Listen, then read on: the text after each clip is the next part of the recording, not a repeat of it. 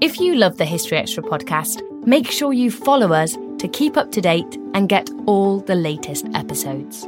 Thanks for your support, and I do hope you enjoy this episode. This episode is brought to you by Indeed.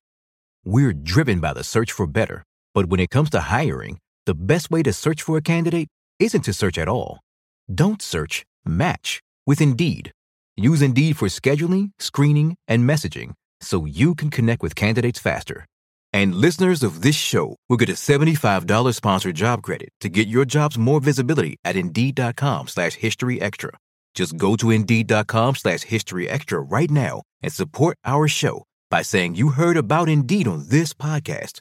Terms and conditions apply. Need to hire? You need Indeed. The Hargan women seemed to have it all. We were blessed. My mom was amazing. But detectives would soon discover inside the house there were the bodies of two women. A story of betrayal you would struggle to believe if it wasn't true. I am just praying to God, this is a sick joke. From 48 Hours, this is Blood is Thicker, the Hargan Family Killings. Listen to Blood is Thicker, the Hargan Family Killings, wherever you get your podcasts. Are you looking for a view of the world that's a bit different? Hi, I'm Jason Palmer, a host of The Weekend Intelligence, a podcast from The Economist. Join us to hear the stories that matter most to our correspondents and editors. Every Saturday, we introduce you to people and ideas that take you outside the ordinary and expand your horizons one episode at a time. Join us and see the world from a new perspective. To listen free until May 31st, search Spotify for The Weekend Intelligence. We just thought we'd like to let you know that you're listening to a multi-award-winning podcast. At the end of June, we picked up the PPA Podcast of the Year Award 2020, and earlier this year, we won Best Specialist Podcast in the Publisher Podcast Awards. So thanks for your support, and we hope that you'll continue listening to History Extra. We have big plans for new podcasts ahead.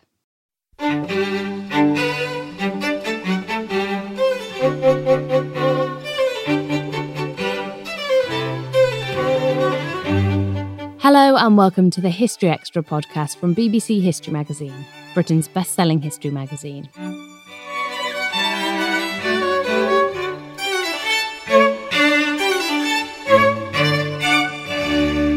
I'm Ellie Cawthorne.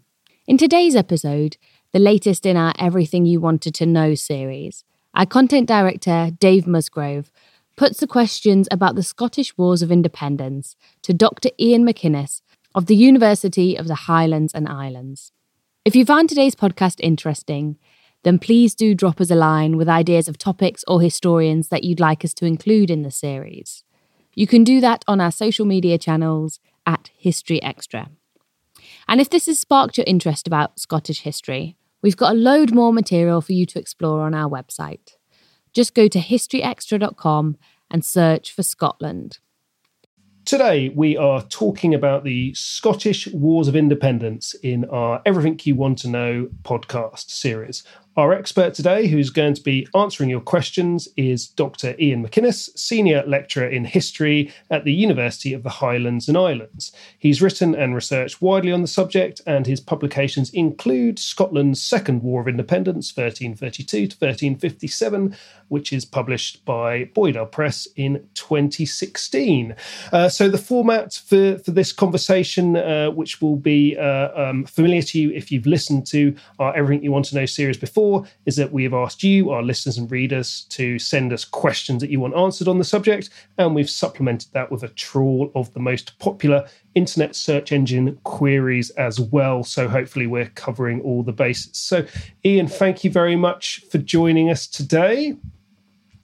So we're going to charge into these questions. We've got a whole bunch of them, some of them which relate to popular presentations and perceptions of the wars. So I'm sure our listeners will be aware of Braveheart, the film, which has probably done more than most other things recently to give a sense of the Wars of Independence, and not necessarily an accurate one. So anyway, so the first question, the most obvious internet search question is a quick one, hopefully. How many Scottish Wars of Independence were there, and what are the dates? So I think a good question to start, although I suppose also worth reminding everyone that these titles are things given to these periods of history by historians in the modern day. So I think you could see this as all one long war, or indeed you could divide them up into even more fragmentary blocks. But I think that the well understood First War ran from 1296 to 1328, and what has come to be known as the Second War ran from 1332 to 1357. But the argument has also been made, for example, that the first phase of the First War, so from 1296 to about 1305, was a distinct conflict in and of itself and was very different from what came next. Equally, Anglo-Scottish warfare continues again from the 1370s to the early 1400s and then sporadically throughout the 15th century. And none of these are titled Wars of Independence. But this is arguably because Scotland's independence was not really as directly challenged in the later period as it was in the 14th century. Okay, good. Right, so we've got the nomenclature out the way. So I think we need to just look a little bit back in time. What were relations like between England and Scotland before these wars started, before 1296? And specifically, was there a formal border in operation? Yeah, so I think relations between the two weren't perfect, but they weren't necessarily bad. I think that the border is an interesting thing because it's largely what causes friction between Scotland and England over the preceding centuries, and it's that debate and indeed that antagonism over where the border should lie, which drives forward some of the military action that happens.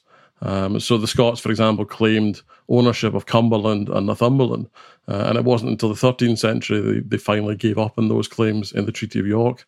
As a result of this kind of ongoing conflict, the Scots quite often involved themselves in civil war in England when it suited them to do so, and you see the Scots taking advantage of uprisings in England to cause trouble and to try and take over these territories in Northern England.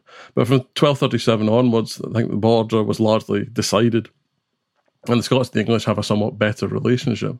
But there was disquiet over various English kings' claims to overlordship of Scotland, that they were over kings of the kingdom to the north.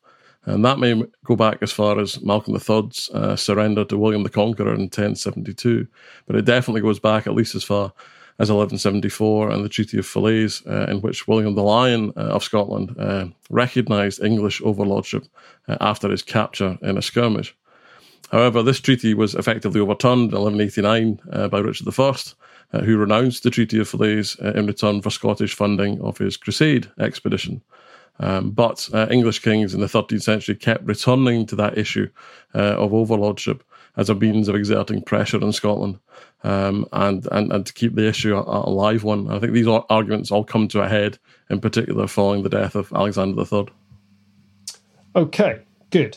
Now, the next question is from one of our listeners, and you've sort of answered it in a way in the previous answer, but there may be a bit more to say. So this is from Angie Cake on Instagram, who asks, how did Scotland lose its independence in the first place? Which rather presupposes that is the case, I suppose. So, I mean, you talked about sort of English aspirations to overlordship at the time, but in 1296, we're talking about two independent, separate countries? Kingdoms? Not mostly, yes. And I suppose, I mean, I've got into trouble on Twitter before for the use of the term, the Wars of Independence, that idea that Scotland was an independent kingdom before 1296 and had been for time immemorial. I suppose the suggestion then is that Scotland, to an extent, loses its independence and then has to win it back. And I think that ultimately comes down to the death of Alexander III and his only living descendant, Princess Margaret, and the fact there is then nobody to rule Scotland. And the guardians of Scotland, who are effectively running the kingdom without a king, look to help from Edward I of England to help choose who the next king should be, because Scotland's on the verge of civil war between the various contestants for the kingship. But Edward sees an opportunity here and demands of the contestants that they recognise him as overlord as part of the process, and they basically have no choice other than to do so. So when Edward finally decides that John Balliol should become King John of Scotland, John has to recognise Edward's overlordship. And that has a very real consequence. It leads to John's kingship being undermined from the very beginning, and in particular, legal cases for which John should have been the ultimate authority could be appealed to Edward as overlord, and this really undermined John's position as king. Edward I also demands military service from the Scots for his ongoing wars with the French, and ultimately I think this was a step too far for the Scottish nobility, who refused. And I think at this point, the course for war was well on its way. So I think I would argue that in that period from 1292 to 1296, Scotland's independence was at least being eroded away. Whether it's completely lost is dependent on whether you consider that Scotland was conquered by Edward in 1296 or not. Okay, and you've sort of answered the next question here, which is a popular search engine one. Which what caused the Scottish Wars of Independence? At least you've sketched out the sort of the immediate antecedents of it. Is there any sort of wider aspects there that we should be aware of? Yeah, so I mean, I think that there are obviously long-term and contributory factors and short-term ones as well. So the death of Alexander III obviously is one of those things that kicks off a chain reaction. So the death of the king and indeed all his offspring means that Scotland is in a terrible position of having no obvious successor. So that there are then a series of events that lead up to the Scots turning to Edward I of England for help. And he starts off a process known as the Great Cause, where there are complex legal discussions over who the next Scottish king should be. But ultimately, I think all of this kind of leads into the commencement of war.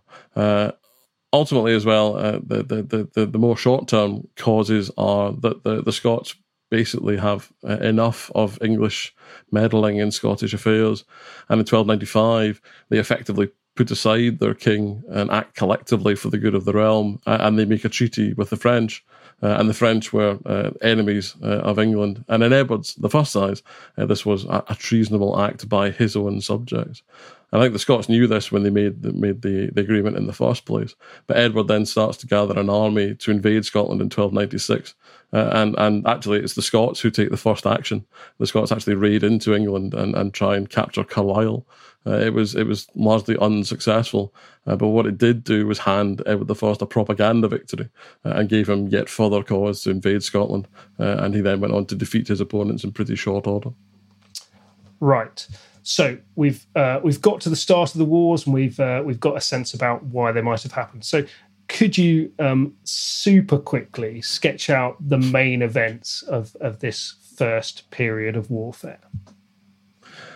So Edward I invades Scotland in 1296. There's the Battle of Dunbar, at which the Scots are defeated, and then a pretty leisurely campaign by Edward to pacify Scotland. King John surrenders, and Edward goes home again at the end of the campaign season, pretty sure that everything is done, that he's dealt with Scotland, and that's it. Of course, it's not quite that straightforward. The Scots rebel in 1297. There are a series of rebellions across Scotland, and a Scottish military victory at the Battle of Stirling Bridge, where we start to see the rise of someone like William Wallace, as well as Andrew Murray. Edward then returns to Scotland the next year and defeats the Scots at Falkirk. Wallace's defeat means that he's then sent off essentially into exile. And what you have over the next several years is something more of a war of attrition between the English and the Scots rebelling, and the English trying to put down that rebellion. But it's a war that the Scots effectively can't win. The English have more resource, more money, and in such a war of attrition, the English are always going to win. So pretty much all of Scotland has submitted to Edward by 1304, at which point the war looks to have ended. But then, of course, rebellion starts again, led by Robert Bruce, the son of one of the previous competitors for the throne, the son and grandson, of one of the previous competitors for the throne. leads his own rebellion, essentially a self-interested one to try and make himself king. It's disastrous at its outset, but he comes back again in 1307 and leads a far more successful series of campaigns. He's helped by the fact that Edward I of England dies, and his son Edward II is less interested in events in Scotland. He's also helped by the fact that he's able to focus on his Scottish enemies and to pick them off one at a time. But he uses the next several years to concentrate on building his kingship and making it a reality. And to an extent, that's reinforced by his success at the Battle of Bannockburn in 1314. Bannockburn isn't an end point at all. It in fact, I suppose it's argued that the impact of the battle is relatively little. But over the next years, the Scots increasingly go on the offensive. They launch a series of raids and campaigns into northern England and essentially blackmail most of northern England to leave them alone. They launch a seaborne invasion of Ireland and campaign for the best part of 3 years there to try and make yet more trouble for the English.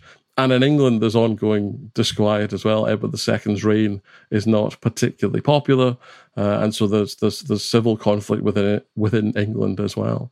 So this rumbles on for the next kind of decade until both sides are effectively running out of effort, and peace is eventually agreed in 1328 to end that first phase of the conflict. Excellent. You've done that very well indeed. I suspect maybe you've sketched that out before. That was very once or twice. Very concise. Thank you. You mentioned Robert Bruce there. I think I saw you on Twitter talking about this yesterday or the other day about whether it's Robert the Bruce or Robert Bruce. What is the score there? How should we address this man? I mean, ultimately, it should be. We should actually use his proper term. It's Robert the I. Once he becomes king, anyway. But no, it is Robert Bruce. The insertion of the I think is more of a kind of old fashioned terminology. It comes across as being a bit more kind of popular in the way it sounds. So no, I think Robert I ideally, but yes, Robert Bruce otherwise. Okay, good.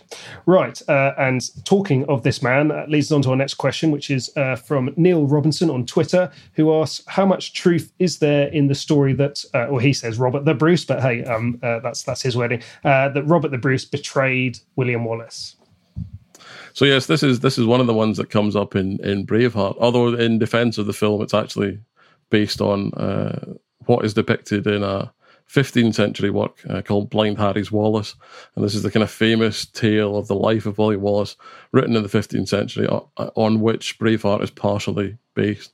I think the simple answer is no. And that what is depicted, which is that Bruce fights at Falkirk for the English and helps defeat Wallace at that battle, is not likely to be the case. However, what it does emphasise is that Bruce is at various times in English service and did surrender to the English more than once.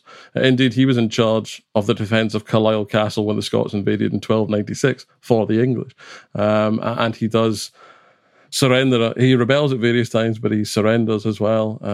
And I think it's the example that shows that most Scottish nobles were in a very similar position. They were desperate to protect what they had in terms of lands and titles, and desperate to preserve them for themselves and for their successors. And something like the Wars of Independence made this very difficult. So no, Bruce doesn't betray Wallace in the way that's depicted in the film, certainly. But depending on how you look at it, he certainly does fight with the English at times. So I guess pragmatism is the order of the day for a lot of these Scottish nobles, really. Very much so, yes. It is a very difficult position to be in.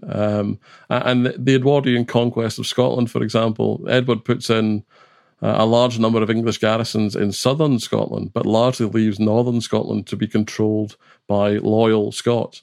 And the extent to which they're loyal to Edward at any given moment is problematic.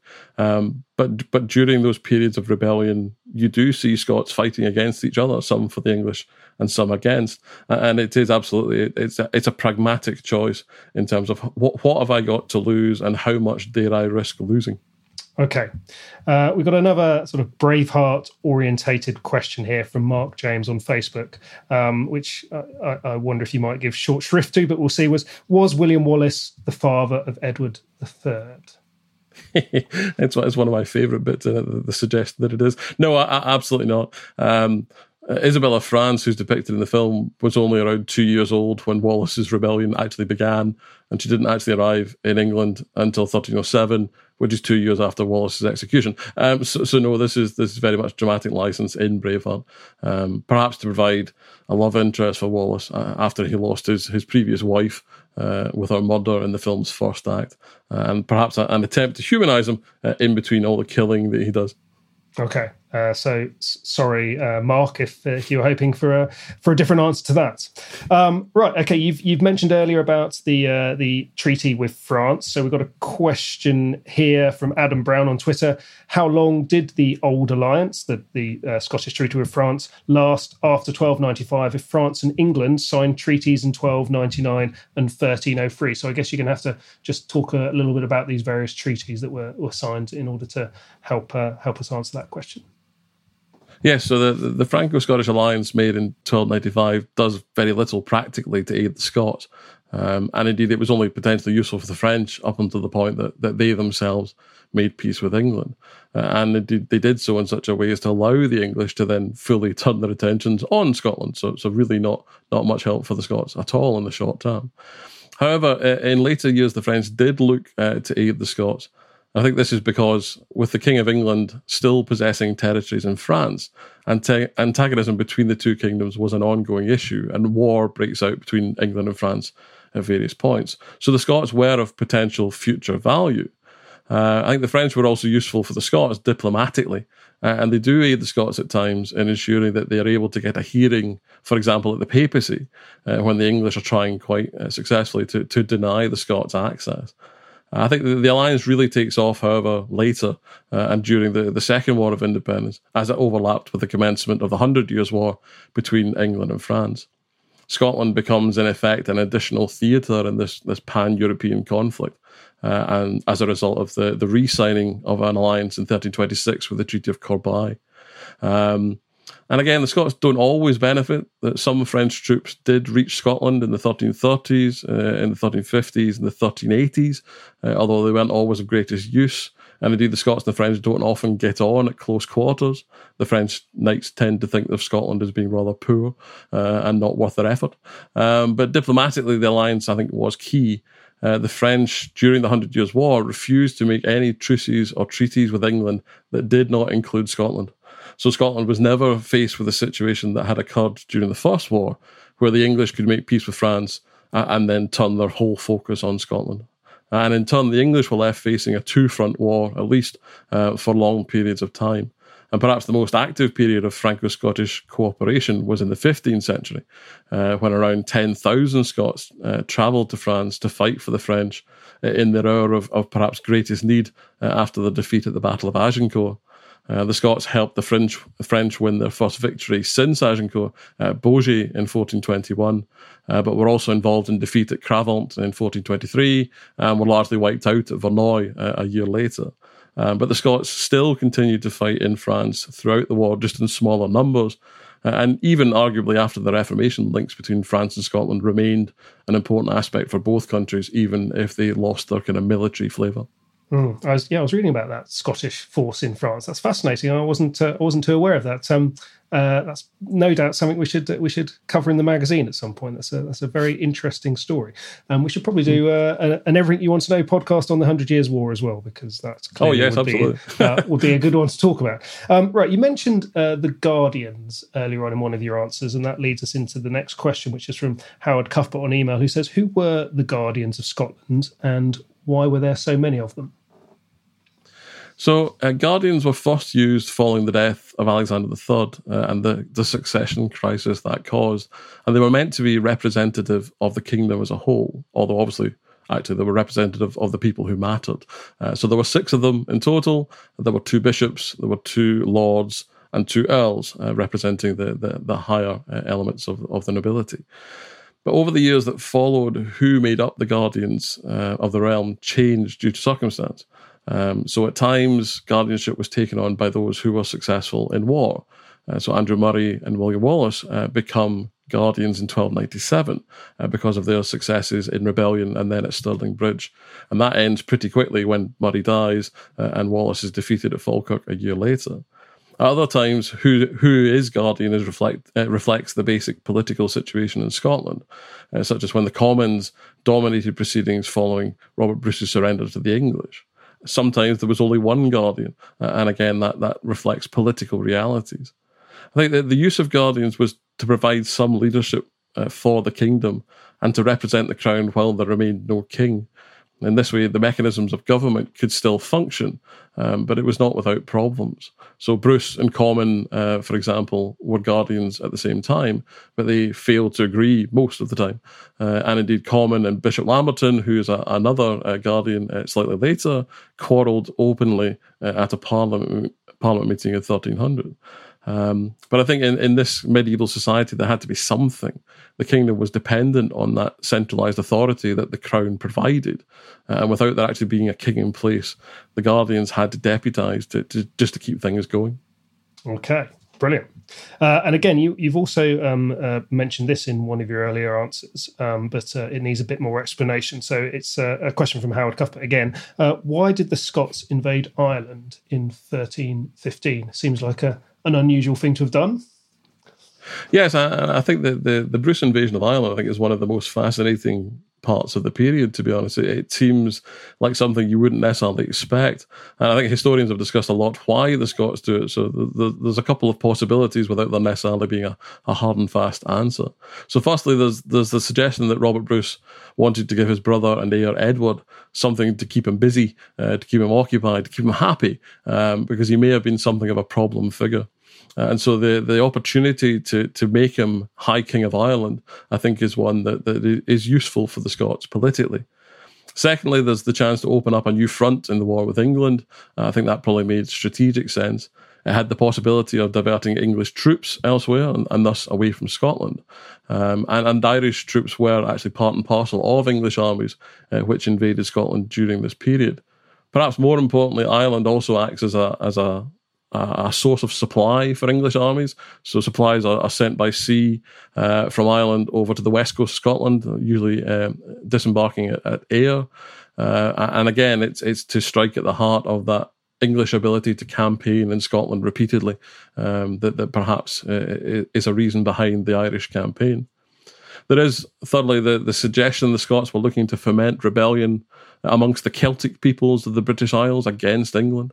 I think that appears to have been in part what Edward Bruce sought to do in Ireland, although not without much success. But Robert Bruce may have been in contact with both Irish and Welsh leaders in an attempt to galvanise efforts against the English. Of course, this may also have been part of a propaganda effort to justify the campaigns, which were ultimately violent affairs which committed mass destruction during a period of severe famine. So we do need to treat appeals to Celtic brotherhood rather carefully. But lastly, I think that the Scots were also invited. The O'Neill family was looking for support in its own efforts to develop further its power in Ireland. They had links, familial links with the Bruces, and so saw the potential benefit of such an arrangement. The O'Neills themselves may not have always been particularly staunch Scottish allies, and the Scots were beset throughout the Irish campaigns by the internecine problems of Irish politics. So ultimately, I don't think any of these aims were necessarily achieved, although for a while there was something verging on panic in the English government as to what to do about the Scots in Ireland, and indeed whether the Gaelic Irish would join them. Okay. So that complicates the picture quite a lot, but we've got the French angle, we've got the Irish angle. We didn't sadly have a question about the Welsh angle, which you referenced there, but maybe we'll cover that as we progress. Right, next question. This is a big one on search engines. Why did the Scots win at Bannockburn? I think due to a combination of factors, really. I think Robert I's leadership, as well as that of his commanders, was based on several years of experience of successful campaigning against the English, of honing a style of fighting that worked for them. And I think they learned lessons from defeat as well as from victory. I don't think there's any doubt that Bruce, for example, learns lessons from his defeat at Methven, in 1306, as well as from his victory at Loudon Hill in 1307. And I think the Scots develop that style of fighting that works best for them. And what they're able to do at Bannockburn is put that to best use. They're able to choose the battlefield, which is, I think, an essential point. And they're given the time and the capacity to prepare the field to best suit their style of warfare and to deny the English the space to manoeuvre their much larger army. The Scots were able to bottle up the English in such a way that the cavalry was really unable to have any sort of impact. And indeed, the English archery arm, which could also be very dangerous and had been so at the Battle of Falkirk, was left exposed and unsupported. And Scottish counterattacks, led by their own cavalry, meant that the archers were chased from the battlefield. So this then results in the battle just being a slog between those warriors fighting on foot. And the Scottish used their divisions, the Scottish schiltrums, those masses of men with their spears pointing outwards. They used them effectively and used them offensively, unlike William Wallace, who largely used such formations defensively, to push the English back onto their own troops and indeed onto the Bannockburn itself. And I think that whole situation combined to spread panic in the English forces. And once some of those English troops began to flee, I think the battle was effectively over.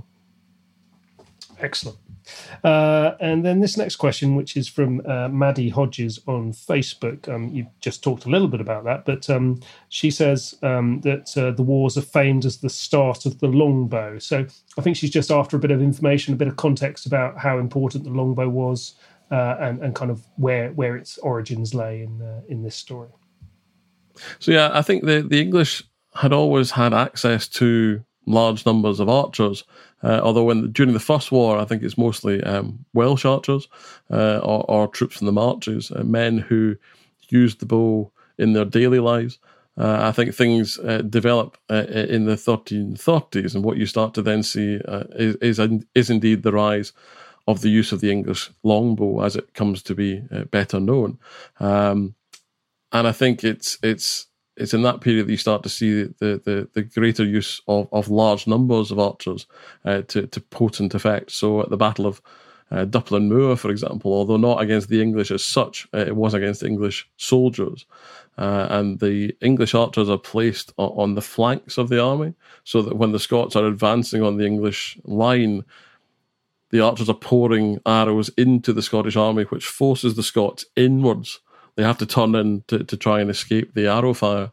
And the Scots eventually end up trampling each other to death. And far more of the Scots died on the day from suffocation than from actually being killed by the English. And a year later, Edward III himself uses a very similar set of tactics at the Battle of Halidon Hill. And you see again the Scots being chewed up by English archery fire as before they're able to get to the English. And even when they're fighting hand-to-hand with the English, the archers are still pouring arrows into the Scottish army from the flanks, and it just winnows away at the Scots until eventually they can't take it anymore, and they have to flee. Ultimately, I suppose the English longbow becomes best known for the successes of the 100 Years' War. So the Battle of Crecy, for example, in 1346, is perhaps the greatest example of this. But no, the development of the longbow, I think, was something which was very much a weapon of the English, and indeed of a particular class within English society, that of the yeomanry. They trained often, they built up their technique in firing rapidly and firing as part of a group. And I think the longbow then soon becomes a very potent weapon that the Scots and the French have a very hard time combating. And they do try and do this. So the Scots at the Battle of Neville's Cross, for example, in 1346, were said to have lowered their heads when the archers opened fire so that the arrows bounced off their helmets.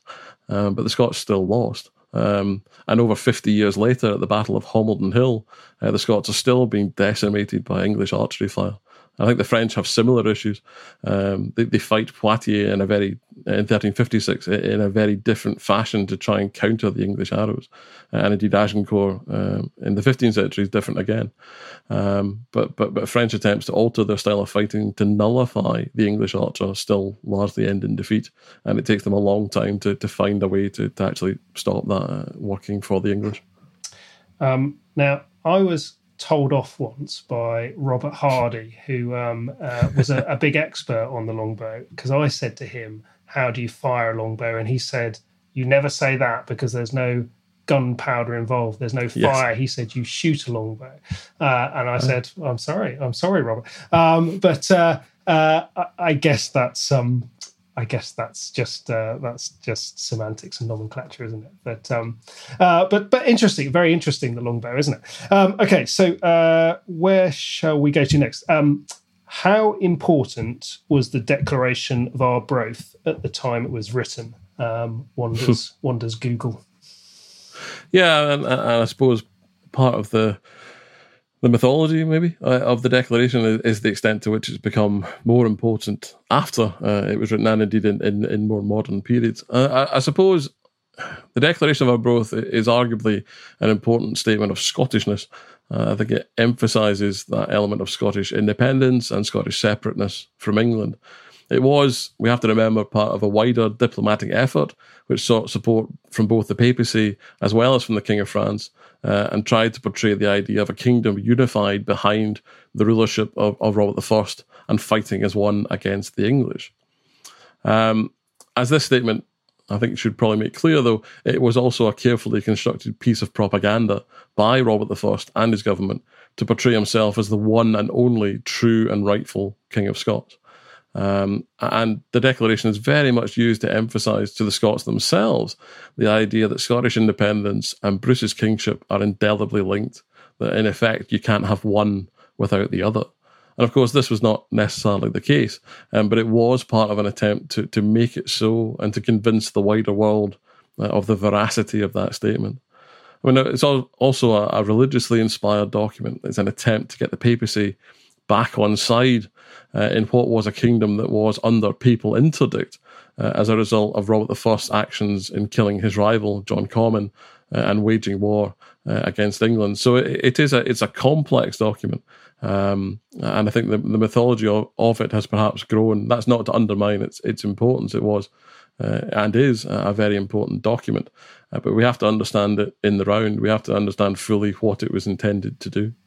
So we've got the papacy involved now. So we're getting a good sense here that this isn't just a clash between England and Scotland. There's lots of other parties involved. Right, there's a lot of people on the internet who want to know what Robert I died of. Do we know that? I think the simple answer is no, we don't. There's a lot of speculation. There's a lot of discussion.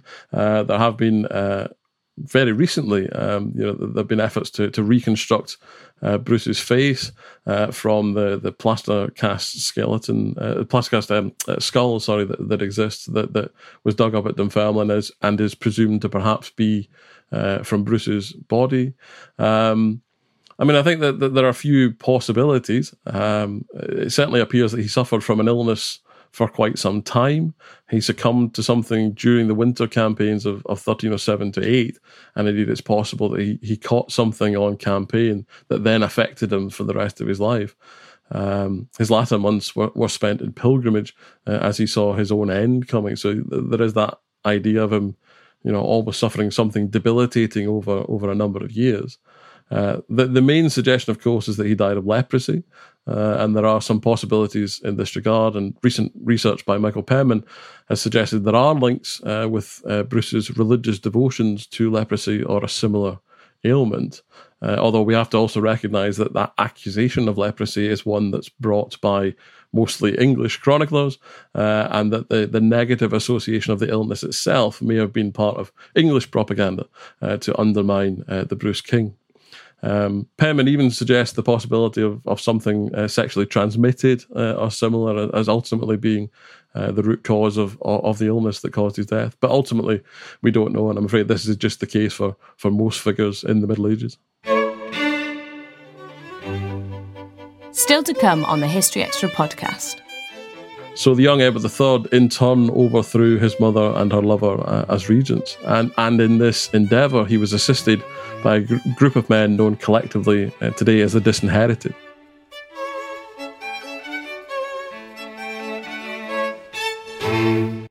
We don't always realise just how much our negative thoughts and experiences stick with us and weigh us down. you may find your brain constantly running through a highlight reel of bad moments. That comment your friend made last week that hurt your feelings. That frustrating thing your mum does. Or that silly thing you said in a meeting. Maybe it's time to get it all off your chest. Whether it's a tiny annoyance or something much bigger, talking about it can give you some relief and lead you to a potential solution. That's where therapy comes in. It's a safe space to share whatever's weighing you down and learn to process it, so your internal highlight reel can focus on the good stuff. And BetterHelp offers affordable online therapy on a schedule that works for you. Connect with a licensed therapist by text, phone, or video call. Start the process in minutes and switch therapists anytime. Let it out with BetterHelp. Visit betterhelp.com/historyextra today to get 10% off your first month. That's BetterHelp, HELP.com/historyextra. This episode is brought to you by Indeed. We're driven by the search for better, but when it comes to hiring, the best way to search for a candidate isn't to search at all. Don't search, match with Indeed. Use Indeed for scheduling, screening, and messaging so you can connect with candidates faster. And listeners of this show will get a $75 sponsored job credit to get your jobs more visibility at Indeed.com/historyextra. Just go to Indeed.com/historyextra right now and support our show by saying you heard about Indeed on this podcast. Terms and conditions apply. Need to hire? You need Indeed. This episode is brought to you by Etsy. Sound the gifting panic alarm. You need to get an amazing gift. Wait, no, the perfect gift. Relax. Now you can use gift mode on Etsy.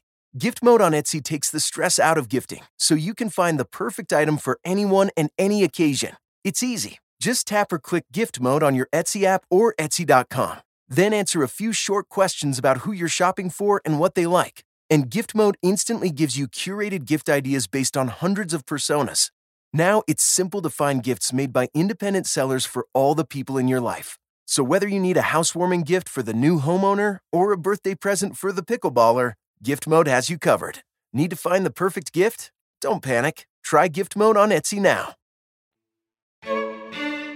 Another question. So getting to the end of the First War of Independence, we have the peace treaties. Is it true that we don't know exactly what was in the peace treaties of Edinburgh and Northampton that ended the First War? Yeah, so I think we have to just recognise that the treaties that were negotiated were complex documents, and we're not talking about one document. There are various indentures involved in it, various subclauses and things, which some of which do appear to have been lost over the centuries. So there is a bit of investigative work to do to try and work out what might be missing. Some elements I think are better known than others, but so we know, for example, that the Scots agreed to pay reparations for the damage done to Northern England as a result of their campaigns over the previous decade or so. There's obviously the marriage agreement of the young Prince David to Joan of the Tower, and various elements as well, including the possible return of the Stone of Scone to Scotland. But one of the ones that has been researched in the last few years, which may have been lost, is the idea of the return of lands to English nobles, which had been lost as a result of the war. And the fact that some of these lands were being returned to their previous owners in the months and years following the treaty's agreement, and indeed following Robert I's death, does suggest that this was part of the treaty, that it was written into the clauses of the treaty, but which has not survived. Ultimately, though, in regards to the land question, only the simpler cases had really been resolved by the time that war began afresh and made the whole thing rather moot. Right. Now, you have literally written the book on this one, so you should be able to answer it. A search engine question: why did the Second War of Independence start? So I think in many ways, the Second War starts because of the unresolved issues of the First War. I think we tend to assume that Robert I solved everything and that Scotland was all rosy when he died. But that really wasn't the case. Many Scots had accepted him as king rather unwillingly, and perhaps more than we recognise, still refused to acknowledge Bruce as king at all. There had, for example, been a planned rebellion against him in 1320, in the very year that the Declaration of Arbroath was written. So these people were there and were perhaps waiting their chance, and saw in Robert I's death and the succession of his son David as David II as a 5-year-old, the perfect opportunity to look for an alternative king. In this case, Edward Balliol, who was son of King John. There's also the English dimension. The treaties of Edinburgh and Northampton that we just discussed had been deeply unpopular in England. When the attempt was made, as stipulated, to return the Stone of Scone, there were riots in London, and the stone never left. The treaties were also signed in the name of Edward III, but by his mother and her lover, who were acting as regents. But the king himself did not appreciate the peace that was agreed in his name. He also chafed at living under the control of the regents who had unseated his father, Edward II. So the young Edward III in turn overthrew his mother and her lover as regents. And in this endeavour, he was assisted by a group of men known collectively today as the Disinherited.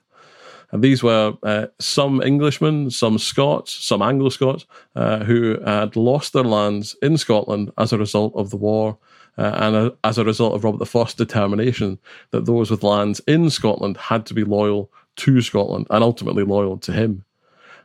Because of the aid of the Disinherited then, Edward III owes them his support in their efforts to get their lands back. He couldn't do so publicly because of the treaties, but behind the scenes he encouraged their endeavours.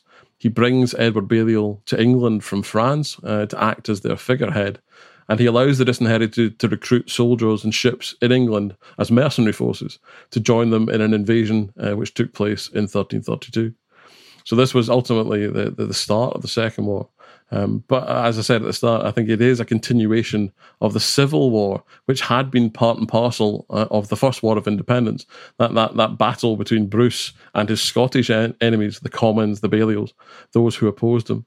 It's just the Second War was then fought predominantly by the remaining veterans of the First War, as well as the successor generation.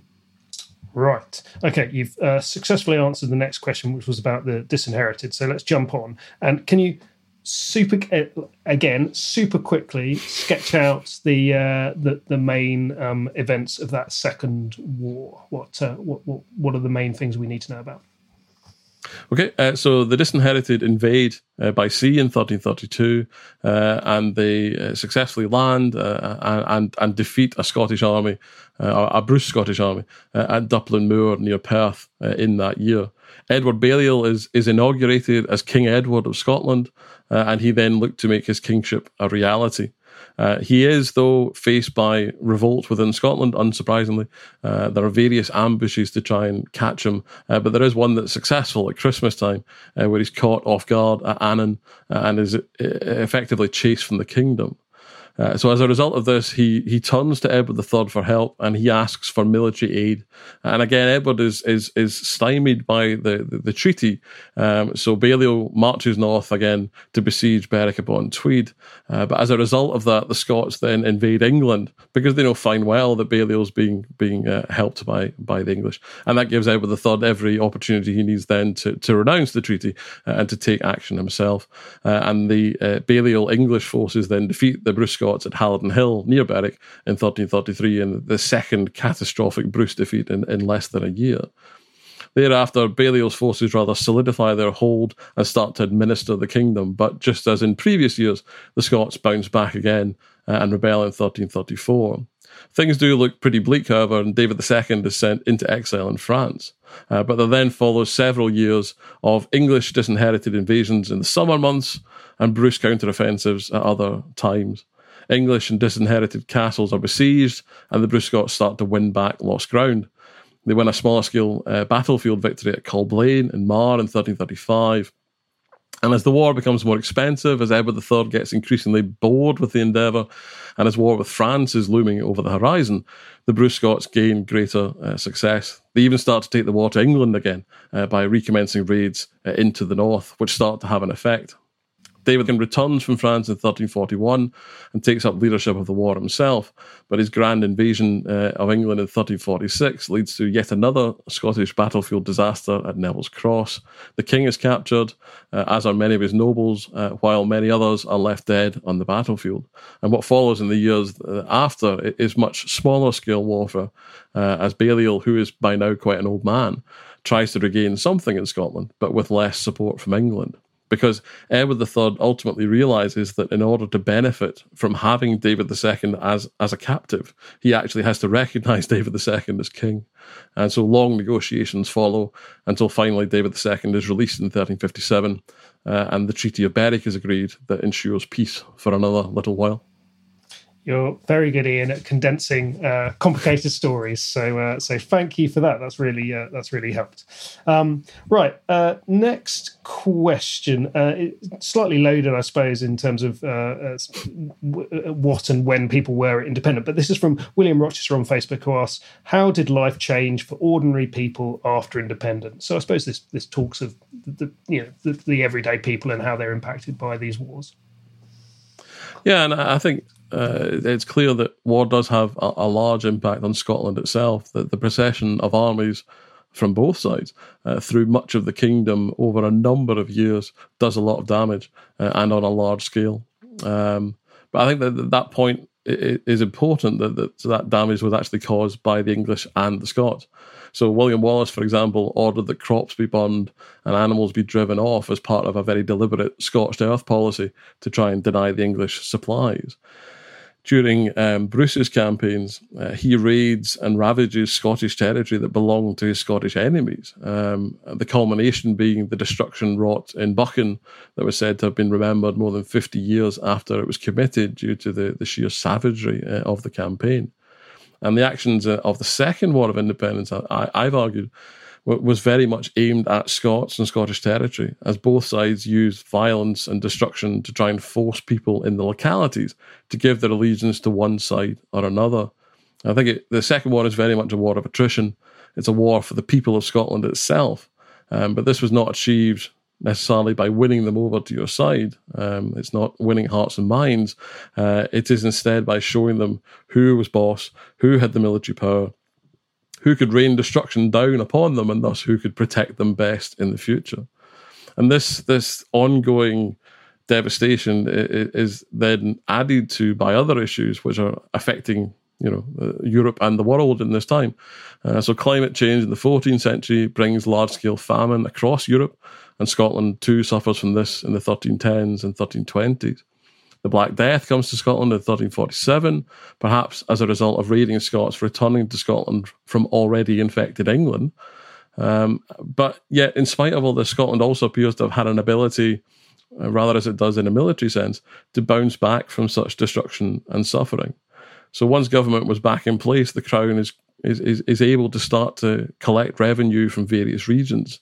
It might not have been as much as was expected, and indeed some areas plead poverty for quite some time thereafter as a result of the impact of war, but recovery was possible.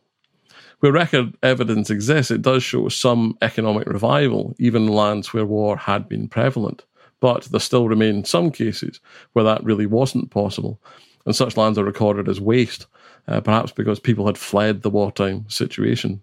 And I suppose it's just worth remembering that refugees are not just a modern consideration, and the border region in particular saw the displacement of people as the war rumbled on, whether in a large scale or through smaller scale skirmishing over a very long period of time. Now, Miss J. Tiratray on Instagram wants to know what was the role of women during the Wars of Independence. So I suppose that builds on the answer you've just given. Yeah, so I mean, I think we have to assume that women suffer from the impact of war, as does everyone else. Our problem is that we have less evidence about women specifically. Those women we know most about are the noble women who are part of that upper class, who do survive more regularly in record and chronicle evidence that has survived and that's come down to us as historians.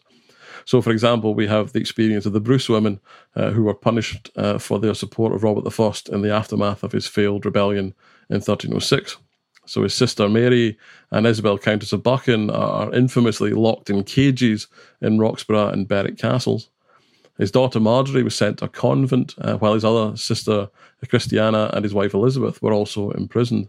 And indeed, they were only returned to Scotland over 8 years later as part of a prisoner exchange involving English captives taken at Bannockburn. In the Second War, we also have a number of noblewomen who were involved in the defence of castles.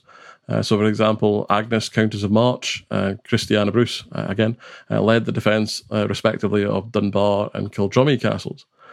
Chronicle sources do also mention other women, not all noble, who were involved in the war effort at various times. But one of the most interesting ones perhaps, is English record evidence, which, when administering Scotland, records those individuals who lost land, who forfeited lands as a result of their support for the Scots. And in that record evidence, there are actually a number of women who have lost lands and tenements in various southern Scottish territories as a result of perceived or actual rebellion against the English crown. So unfortunately, they do tend to be written about less, and even those named individuals discussed here do receive relatively little mention. But the sources do at least provide that suggestion that Scottish women were very much involved in the war itself. I suppose thinking about women, if Margaret, the Maid of Norway, had survived, then the whole succession crisis to start with would have been a rather different picture, wouldn't it? Very true, yes, and would have also upset rather a lot of things. Margaret was, due to the negotiations that preceded the Great Cause, or the following Alexander III's death, Margaret was to be married off to Prince Edward, to who would become Edward II. So Edward II would have, if Margaret had survived and if the marriage had gone ahead, he would have succeeded as King of Scots as well as King of England. And you do then have to wonder if union between the two kingdoms would have been quite a bit earlier than it eventually ended up being. Okay, a couple more questions. We're almost at the end. So you mentioned the Treaty of Berwick, 1357. Very quickly, what happened after that, and what's the broad legacy of this whole conflict, would you say? I think that the Peace of 1357 held for as long as David II remained alive. He was rather more intent on sorting out the question of his own succession and indeed of paying his ransom off than causing more confrontation with England. The succession, though, of the Stuart dynasty with Robert II in 1371 changes matters again, and war with England returns to the Scottish political agenda. Parts of southern Scotland, after all, had remained in English hands since 1347, including the important border towns of Roxburgh and Berwick-upon-Tweed. There was a desire to recover this lost territory, as well indeed as lost revenue, because these towns were associated with important trade, in particular Berwick, which had a very valuable import and export trade. And with the ongoing state of the 100 Years' War, Scotland had an opportunity to continue to pursue conflict with England under the cover of helping out their French allies. So war recommences again in the 1370s, although, again, mostly to recover that lost Scottish territory. Things escalate from the 1380s, however, including a period of direct French intervention in those Scottish raids into England. And that continues off and on throughout the 1390s until the Scottish defeat at Homildon Hill in 1402, which brings things to a close in the short term. But as already indicated, the Scots went to France to fight the English, and war between the two kingdoms continues sporadically in the 15th and indeed the 16th century. And I think that the main point here is that for many, especially for the Scottish nobility and in particular for Scottish border lords, fighting against the English had become part and parcel of what they did. It was who they were. And the possibility of envisaging peace with England is almost unthinkable. I think that the war's longevity and the increasing polarization of both sides, driven by propaganda that continued to develop a kind of them and us idea, made conflict between the two kingdoms almost kind of self-perpetuating. And it's not until much later that you really see a rapprochement between England and Scotland. That's not to suggest there aren't attempts to do so. James III of Scotland, for example, is very interested in making peace with England. But it's opposed quite strongly within Scotland itself, and indeed the previously mentioned writing of that epic Blind Harry's Wallace occurs just at that time. It's a very deliberate attempt to whip up the Scots, to remind them of their history of fighting against the English, and essentially to encourage them not to make peace with the English now. And so there's a question on Google that is asked a lot, which is who won the Scottish Wars of Independence? I mean, is there technically a winner? Does anyone come out of it better off? It's a difficult one. I mean, I suppose it's safe to say the Scots survived the Wars of Independence, and perhaps that's the best that can be expected. The Scots don't win necessarily, in as much as they very rarely defeat the English in battle. But then there's something like the 100 Years' War shows, you can win a lot of the battles but still lose the war. And the fact that Scotland comes out of the Wars of Independence perhaps as a more confident and perhaps more unified kingdom does suggest the Scots did gain some benefit from that long period of conflict.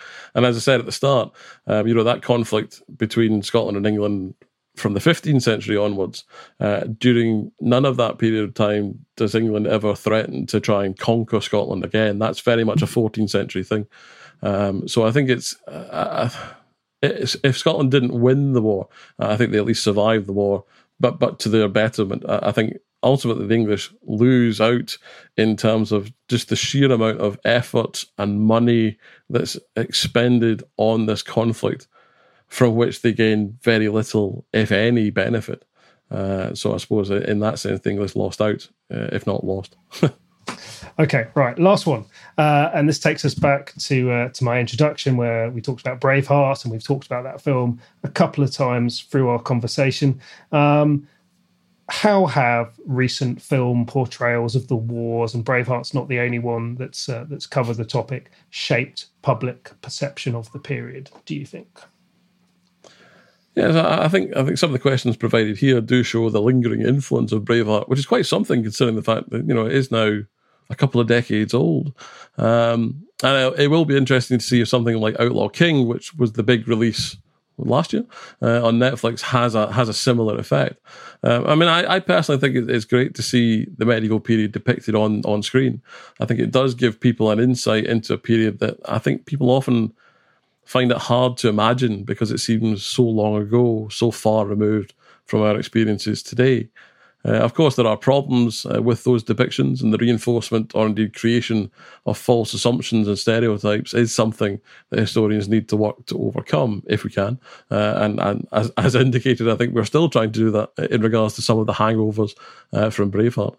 I think viewers have to recognise that they are viewing a representation of the past, that it's not real, and ultimately cannot be so.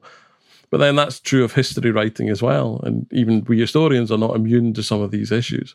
History is ultimately about interpretation of the past, and films that depict the Scottish Wars of Independence are similarly interpretations. And I think as long as people recognise that, that's the main thing.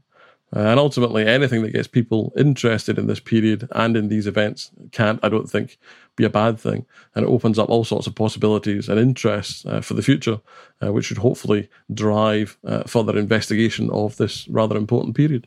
Yeah, I just checked. Braveheart was 1995, so 25 years ago as we speak today. There can't be that many medieval films that have had quite such an impact, I don't suppose, because a lot of people do seem to talk about it and watch it, don't they? Yeah, no, I think I was interviewed recently for The Telegraph. They were writing a piece about the anniversary of Braveheart, and yeah, it is odd. It's hard to really understand why it's had the longevity it's had, and indeed why some of those ideas that were presented in Braveheart have lasted for as long as they have. You'd have thought at some point they would have run out of steam, that people wouldn't be watching it anymore, but they do seem to linger. There's probably a PhD thesis in there somewhere to investigate that theme. Brilliant. Ian, we've come to the end of my list of questions. Is there, before we finish, is there any questions or any subjects that you're surprised that our listeners and readers didn't want to chat about, want to find out about? Are there any questions that you'll regularly ask when you're doing your public outreach or even talking to your students that cropped up that we haven't talked about here? No, I thought that the questions were quite interesting in terms of the scope and the scale of them, and it was good to see some questions about the Second War of Independence as well. I think that's the one I champion, rather, just because I think so little is known about it. There is that kind of presumption that 1328 is the end, and that's it, and there is that lack of popular knowledge of what happens next. So any opportunity I get to talk about that, the better. No, I suppose I expected there to be a little bit more in terms of focus on the military side of things, which I tend to look at as well. And obviously there's a question about Bannockburn, but no, just in terms of how the wars are fought and the nature of that combat and things, I think that sometimes does come up, and it's worth going into that a little bit more. The idea that the Scots are fighting a war against what they see as an equal, but during parts of the war, the English are treating the Scots very much as rebels, and it very much alters the dynamic and potentially the way in which it's fought, the actions of individual soldiers, and sometimes creating a situation where atrocity is far more likely to occur. But I suppose my argument through it is that the Anglo-Scottish wars are fought in a largely chivalric way, and that they're very much like other European wars of the time, in terms of how Scottish and English soldiers fight. I think it's just interesting to actually compare Scottish warriors to the English and see the comparisons and the similarities between them. That just because Scotland is a smaller, poorer kingdom, Scottish knights, Scottish warriors are able to behave and fight in a similar way, to arm themselves in a similar way, and actually to be contemporary European warriors. Well, Dr. Ian McInnes, Senior Lecturer in History at the University of Highlands Islands, thank you very much for that very full and instructive tour of the Scottish Wars of Independence. And I remind our listeners that your book, Scotland's Second War of Independence, 1332 to 1357, is on sale now, published by Boydell, and will no doubt give a lot more detail about that second part of the conflict, which, as you said, is perhaps somewhat overlooked. So thank you very much for your time. Thank you. That's it for today. Thanks for listening. This podcast was produced by Ben Hewitt and Jack Bateman. Join us tomorrow for a conversation about California in the 20th century.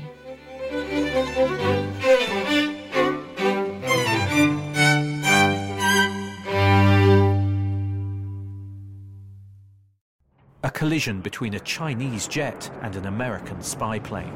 He came and rammed into our left wing. With relations increasingly strained, what are the chances of things spinning out of control? The Western world was asleep. I'm Gordon Carrera. I'll be exploring the friction in this most important of relationships and asking, has the West taken its eye off the ball? You cannot ignore China. From BBC Radio 4, this is Shadow War, China and the West. Listen wherever you get your podcasts.